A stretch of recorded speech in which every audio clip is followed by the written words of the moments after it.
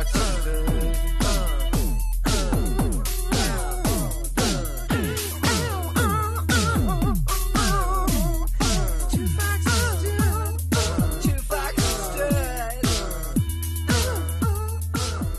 the Ruby on Rails podcast. I'm Jeffrey Grossenbach, sitting here in Sydney, Australia. Just had a great little event last night with the Ruby on Rails Australia user group. Heard a few speeches on camping, little-known features of active support, and also different perspectives on using and generating CSS. At any rate, another report today from correspondent Robert Stevenson with Joe O'Brien of EdgeCase. Enjoy. This is Joe O'Brien. Came to Ruby, like a lot of people, was fleeing the Perl language and looking for something much nicer. A friend of mine kept bugging me to check it out, and I finally did. That was about almost 2 years ago now. Just fell in love instantly and have been using it and or trying to push my company to use it ever since. Chad Humphreys. I came to Ruby probably about the same time ago for actually an entirely different purpose, for Windows network administration. I've been using, unfortunately, things like C-Script and the variety of things they make you use on Windows, and started using Ruby as a solution for that, and which eventually grew into Rails and everything else we do today. Ken Barker. I started using Ruby about 3 or 4 years ago in stealth mode at my job, just kind of scripting and small utility applications just to get things done, and then started using Track to manage some software projects and stumbled into Rails from the Track users list. The rest has all just been a wild ride. This is Aaron Bedra. I came into Ruby about the same time Joe and Chad did a couple of years ago. And like Joe, came into Ruby as an escape from Perl. Really just looking for a better way to get things done, and kind of followed the Ruby community for a little while, and then eventually evolved into the Rails community as well. Cool. What made you decide to start this company together instead of just being, independent contractors that would just help each other out? Coming out of RailsConf this year, Joe and I kind of independently thought about doing something different, and I just looked at myself and realized that I couldn't really do the solo thing without the support of other people. The timing was just great for Joe and I to meet up and kind of get the ball rolling. My reasons for leaving my organization were a little different. It solely went around the fact that I wanted to spend more time with my family. If there's one thing that the organization taught me, which was what it was like to work with really smart people. And you, Rob, actually, and I started the Columbus Ruby Brigade about 1.5 years ago, and got to know some really cool people through there. Ken was definitely one of them, and he and I talked after RailsCon, and we're having about the same feelings about going out there and doing this for a living. I've known the collaboration's always been a lot better for me. I thought, why not? And eventually we got Aaron on board and Chad, and it's been great ever since. So we're sitting in your office right now, and do you find you guys do you work differently since you're mostly physically located in the same space? Obviously, we're all around the table, rather than just working remotely, connected through IM, email, Campfire, etc. It's faster. It's always faster to work with another person besides you. I mean, there's nothing more direct than just pointing your screen at someone and saying, "Can you help me out with this? Can we pair on this? Can we look at this together?" It's always faster, and always, and for me, a better experience to be in the room with someone than to be remote with someone. Completely agree. The pair programming is definitely a really, really good way to get things done. Although we do communicate via Skype and IM during the day throughout kind of the rest of our group of networking, we do pair program all day long, and it really helps. I think the big thing for me is just we're on Edge, and we use our spec to the hilt, or whatever, however you want to say that. And the amount of learning that we need to spread amongst the four of us is pretty intense, and really the only way for us to keep that up is by pairing. I've always had a lot of success in pairing, and coming into this company, it was just something that I wanted to bring in, but it's been kind of fun to watch us discover how well it works together for us. I mean, you always have the pain points when you first start. There's probably a first day or two where you're learning how to work together, but our velocity has just been phenomenal ever since we go. And the nice thing about pairing is not just the straight-out velocity, but the sustained velocity. I mean, it's consistent over time. It's been great, and it helps you stay motivated and excited about why you're doing this. So how did you decide who does more of the, when you have a company, you need sales, marketing, someone needs to do HR, send out the emails about the dress code. How did you decide which roles people would take? Just say no to HR. Step one. All right, we'll strike that one. I think we kind of just got to feel each other out for what we have some experience in, what we don't have some experience in. I've had my own business before, so I've kind of taken over some of the more financial aspects and administrative details. All of us are hitting the streets trying to find work and doing marketing and kind of teaming up together to get those kind of things done. It's definitely motivating in different ways when it's your own company. I mean, we've all been doing the sales and marketing effort. I think Ken's been doing a lot more of the accounting simply because it's installed on his laptop. So other than that role, I don't know we've figured anything else out. As far as the dress code, emails, Ken's the biggest jerk, so we figured it. Kidding. Yeah, I mean, it's nice being a small company because you don't have a lot of the overhead that you would think is there. A couple hours a week pretty much takes care of everything. So I know all you guys fairly well personally, and I'm pretty sure you guys fall into the classic programmer label and not so much into the designer artist bucket. Please correct me if I'm wrong, but if so, where does a programmer team up with a designer or an artist to help out on websites, and is it possible to learn enough design to kind of reach that magical 80% level?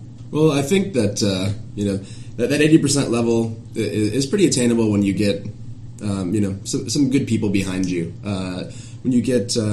When you've worked with a couple of designers for a little while, you start to take on some of the qualities and understand what they're doing.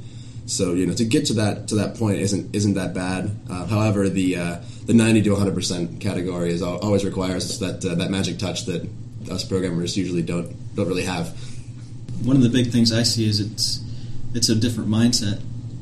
It's really hard for me personally to step back from the programming tasks I have and kind of get in that design mode where I can evaluate what different designs might look like. So we're definitely able to get the back end going very quickly and very well. We use outside resources to get professional design done. And how did you find those? I mean, did you put out a one ad, or you just basically through our connections at the Columbus Ruby Brigade?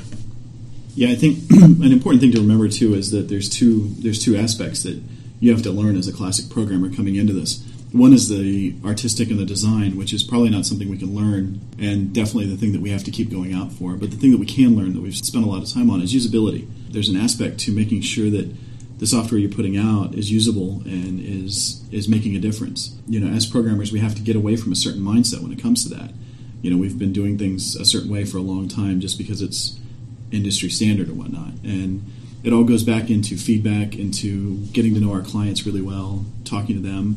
One of our clients in particular that Ken's done a fantastic job with, speaking to them and making sure, we're very lucky in the fact that we have somebody that's not very technically savvy, so it really gets to help us learn how to do these things. The artistic bit that we just can't overcome is definitely something we go outside for and grab help there. I would definitely agree. I mean, I know I spend countless hours on weekends okay, Photoshop, you and me are going to have a talk. You're an IDE, but you're for design. Like Control-Shift, make pretty. Where's the command at? I spent last night, midnight to 3 a.m. in Photoshop with a friend at a friend's house trying to go through things like that. And it is a classic problem, but luckily just having other people around who realize it's a problem too, the idea that you don't want to squirrel away and waste 10 hours on doing design, because there are people, designers, artists we have through the CRB, through other connections, who can take the idea we have and get all of the programmer muddiness out of it and get it on the paper very quickly. What other resources did you tap in order to get more information on setting up a business or becoming entrepreneurs? Now, Ken, you said you had started a business before. For people that are starting up, people coming from a 9-to-5, it's a whole new world. Well, I think that's a really good question, because it implies that you should go get advice, and that's really the first step. And Joe and I both had the same idea first off, which was go set up a meeting with Jason Long, who's been doing full-time Rails out of his home office here in Columbus for maybe almost 2 years now, year and a half for sure. And so we sat down with him, picked his brain. I've got a couple other friends in Central Ohio who have consulting companies who are entrepreneurs, and I just took them out, got lunch, and asked them to give me whatever advice they could give me, and and things like that. Bottom line is, it's a risk, but it's exciting. So yeah, it's also a matter of taking an inventory of what skills you do have. I mean, Ken's definitely had a business on his own, which was awesome. It really helped us tap into what kinds of things we needed. I know I had a sales career before I came into IT, and so that's helped me in a lot of ways. But as Ken said, don't be afraid to ask, don't be afraid to tap networks. I've got some friends of mine in Dayton who gave me some great advice when we first started. But the other thing is to take it with a grain of salt. I mean, everybody's got advice, but it's ultimately what you're doing and what you want to do, and a lot of it. There's a lot of common sense involved as well. So I would agree with that. I mean, there's also, it's one of those decisions you're never, to me, I view it like it's one of those things you can never be fully prepared for. You can have the best set of information, the best advisors, the best feel for your risk and your benefit, but at a point you just have to take the next step. And that was the hardest part. I mean, again, I've had a consulting business or two for hardware integration, things like that in the past, and that was always the hardest part. Actually, once you know everything you're able to know about it, taking that next step and actually starting it. In the Java world, at least here in Columbus, almost all client consultant engagements take place at clients' locations. Is it easier to convince clients that you'd work just as effectively, if not more so, off-site as far as Rails work goes? What steps do you recommend on how to keep clients happy with communication? Really, I think one of the keys and the vital points to being able to work remotely with clients is the transparency and the relationship between the client. To be able to put out a nightly build or a semi-weekly build to the client to let them see this is what I've worked on in the past 2 days, and let them actually see things come alive and grow as the software development lifecycle goes through its stages. Working remotely, which we do have a couple of clients remote at the moment, on both sides of the country, keeping them happy has been just a matter of constant feedback and really a really open relationship. The other thing that's really interesting is the idea that it's assumed that you have to work on site. I mean, I think we've set up business models recently because there were some very high-profile failures a few years back that a lot of companies are kind of skittish about trying to work remote. But the truth be told, a lot of our clients, that we have don't have the resources to let us work on site or are not even close enough. We've got clients from California to New York. But like Aaron said, as long as you're transparent, I mean, you're not hiding away in a corner and then going to display some great thing. I mean, talk to them constantly. They've got our cell phone numbers. They've got our instant message IDs. We're always communicating. We're always letting them know where we are. There's never a surprise. If anything slips, they know exactly why it did, and they know ahead of time. One of the great aspects of Ruby and Rails are its user communities. It just always seems that everyone's willing to, help each other out. However, I know several of you have families to feed, and of course everyone else, has to eat as well. Do you find yourself more guarded because of that fact as far as having, competition for clients and for work? Or do you feel there's just more than enough Ruby and Rails work out there to not really have to worry about it? Well, one of our main goals as a company is to develop some in-house products. We're not at a point yet to have embarked on that yet, but the whole reason that we're sitting here at this table is because the community has been open. The Ruby language is accessible, Rails is accessible. People in the community, whether it's the Ruby community, the Rails community, are always very helpful, and we intend to contribute back. There's plenty of potential clients out there. For several of our projects right now, we're in conversation with extensions. We're quickly going to be tapped out. I know a lot of consultants are in that mode as well. There's really nothing secret about what we do. We just plan on using the awesome tools that we have to accomplish real solutions for our clients quicker. Yeah, I completely agree with that. I mean, Ruby and Rails are both large parts of open source, and all four of us have been active in the open source community for a number of years now. And like any other open source project, you have to embrace the nature of the open source and really extend it. And it doesn't get better unless you contribute back.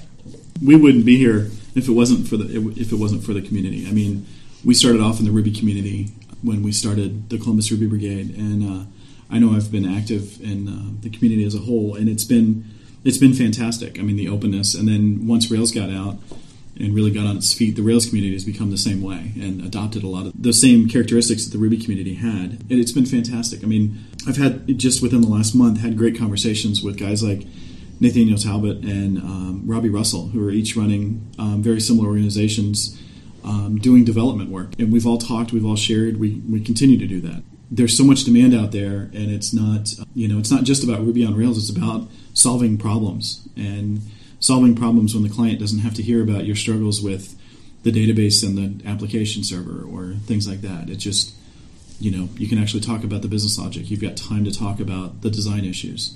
And that's what's great. We get to have clients who come to us with an idea and, maybe some seed funding, and we get to implement those. And that's the exciting part.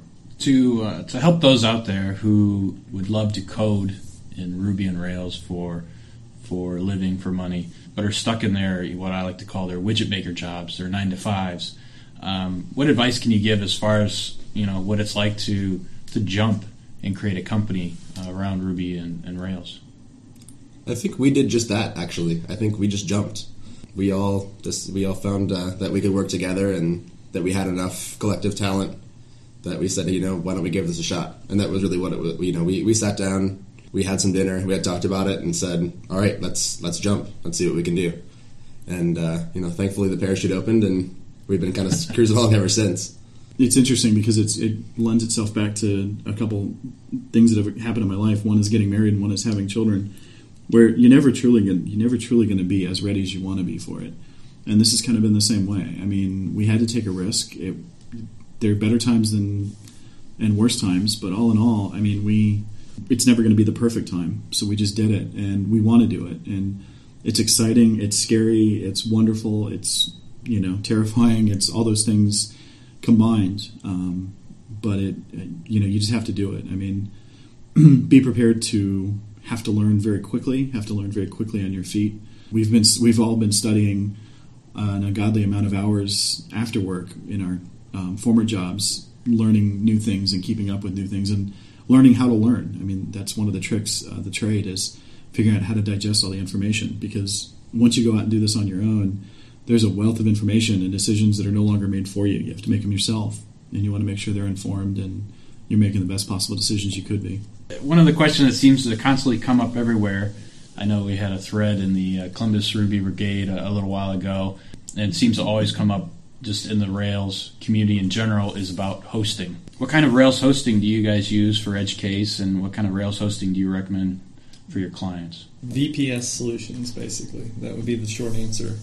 There are particular vendors. I mean, we use Power VPS quite a lot and Rails Machine.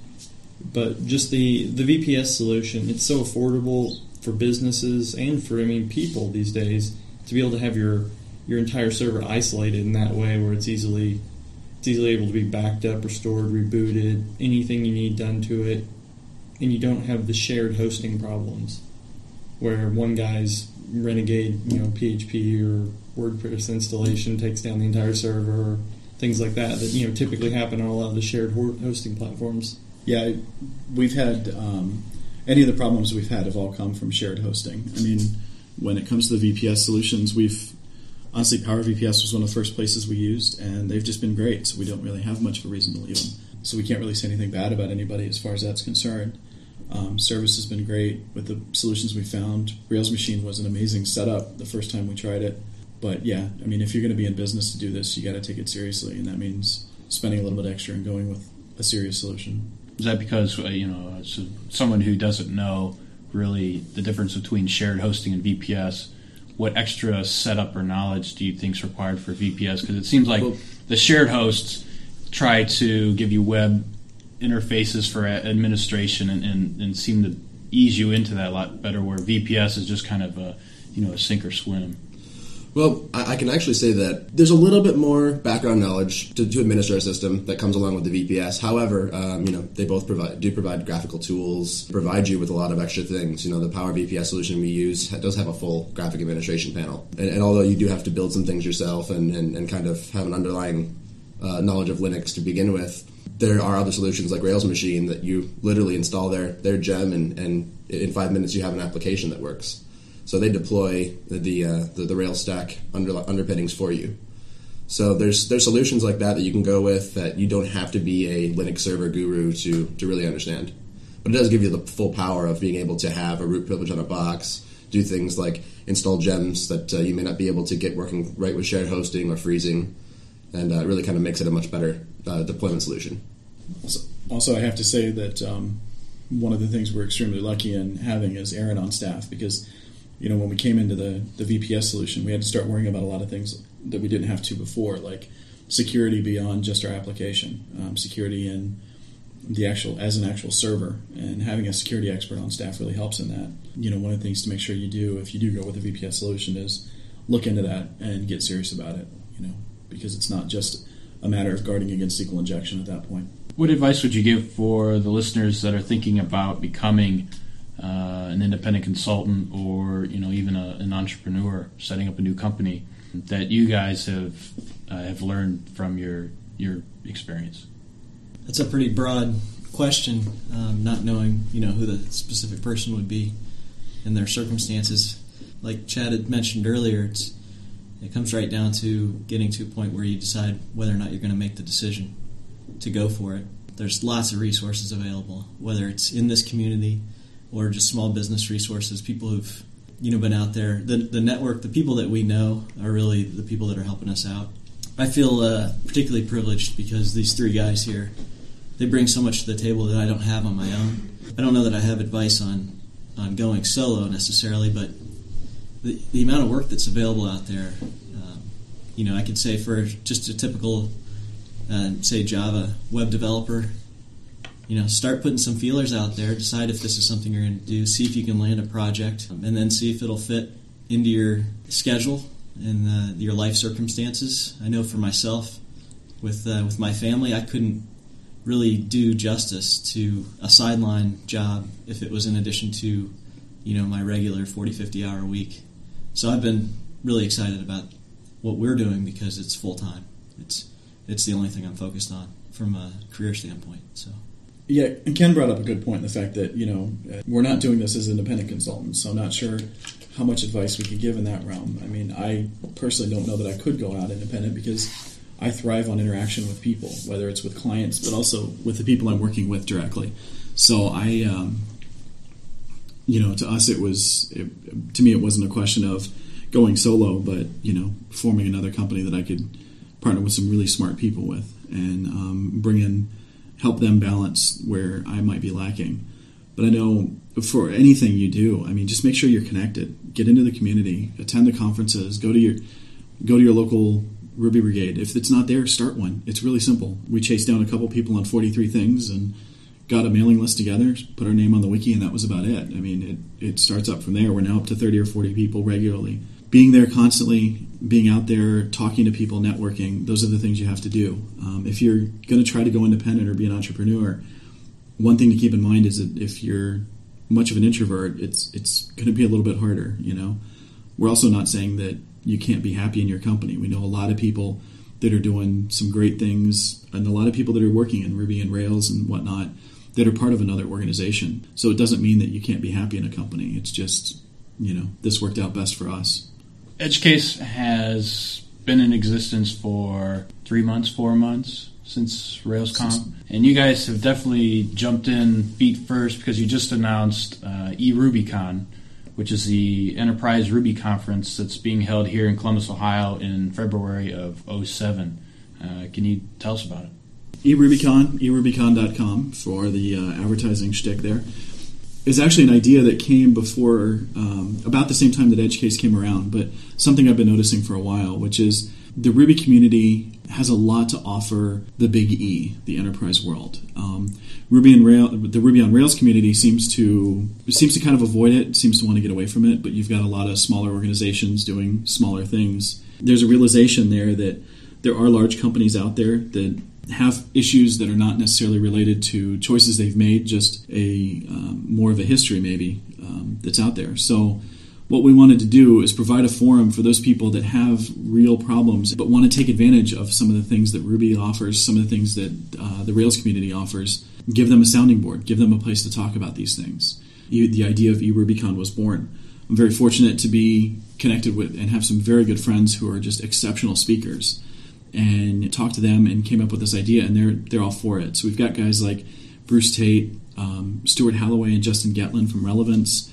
We've got guys like Neil Ford from ThoughtWorks, application architect there, who have been very successful using Ruby on Rails in large enterprise organizations and to talk about the issues they're facing, the things they're dealing with. When I've spoken at the conferences recently, one of my areas I've been talking about is Rails integration with larger applications, and this is a subject that has really been something people want to talk about. So we're giving them that chance, letting them come to Ohio in February when nothing much else is going on. Let's talk about it. Let's get the things out on the table. Dave Thomas gave an excellent keynote at RailsConf where he talked about a lot of these things that would help the enterprise community if we got into things like Rails, or if we made room for things like these types of plugins. But we need a community around what are those things we need. We don't want to just be guessing and going after them. Awesome. Now, you have a call out for speakers. When is the deadline? Do you have a deadline set for that? Actually, we have the speakers we're looking for. We've actually got a full plate of those right now. Registration is going to start November 15th, and then next year we'll definitely put out a call for speakers beforehand and let that go out. But right now we've got just some excellent speakers lined up, from various facets of the community. And we'll have a full list. There's a partial list on our website right now. The full list will be coming up very soon. So, final question for you guys. Coming in here, it kind of seems like Hall of Justice with the Super Friends. When I came in here, you're all gathered around helping each other out. What tools, special tools, gems, plugins, anything that you guys have kind of shared and agreed that's a must-have that you could share with everyone else? Well, if you mention gems or plugins, everyone looks at me because I like gems and plugins a lot. RSpec for one. I pimp RSpec everywhere I go, trying to make sure everyone uses RSpec or at least looks at it briefly so that they understand there's a way that, for me, doesn't make writing tests boring. Things like Wrapped for plugin management. SVN Tools is an excellent one for if you want a nice automatic way to do certain things in Subversion. Even simpler things like just agreeing on TextMate bundles or having certain things like that, or whatever IDE you use. We use a lot of fairly standard gems, more on the Ruby side of things. But for Rails, I think our plugins are pretty straightforward nowadays. Things like Access Attachment, things like SVN Tools, things like Act as Authenticated. A lot of Techno-Weenie just has a smorgasbord of things that you have trouble not wanting to include in applications if you're like me, which is why I have 3 other people here to hit me with the don't install the plugin stick whenever I get a little, overzealous about things like that. But yes, nothing else RSpec. Go for RSpec. And that helps bring up an interesting point, which is one of the things that EdgeCase specializes in. Our name comes from various sundry areas, one of it which is there's a lot of technologies out there, a lot of technologies that would help companies do a lot of things better, but not all of them are fully baked, so to speak. None of them are fully ready. And one of the things we specialize in is evaluating these technologies, seeing how they are, and then giving an honest opinion on them. We're not going to tell you to use some of the latest and greatest because it might not be ready for production use. There's some people were asking us this at RailsConf, and at the time RSpec was great and it was serving us well, but we were still having some issues with it that didn't seem that it was production ready. While we were there, production release came out that was fantastic and really sent it over that edge and got it to the finish line of where it would be very usable for other places. So we're constantly evaluating, constantly looking at what's going on. Chad's brain is geared to find plugins, I think, the second they come out. He's got a nose for them at this point. So we do give him a hard time, but honestly, we wouldn't be where we were if it wasn't for that. So we mainly specialize in 2 things, one of which is evaluating technologies, getting the things and making recommendations, realistic recommendations for your organization, but also in the fact that we offer a holistic testing approach that, you can be assured that everything is going to be tested in your application, not just your core functionality, but also the edge cases that are out there. All right, folks. That's I'd like to thank our guests for today, Joe, Chad, Ken, and Aaron from EdgeCase. The website is theedgecase.com. Thanks again for all your time. Check out erubycon.com. Thanks a lot, Rob. Thank you, Rob. Thank you. Chunky bacon, chunky bacon, chunky bacon.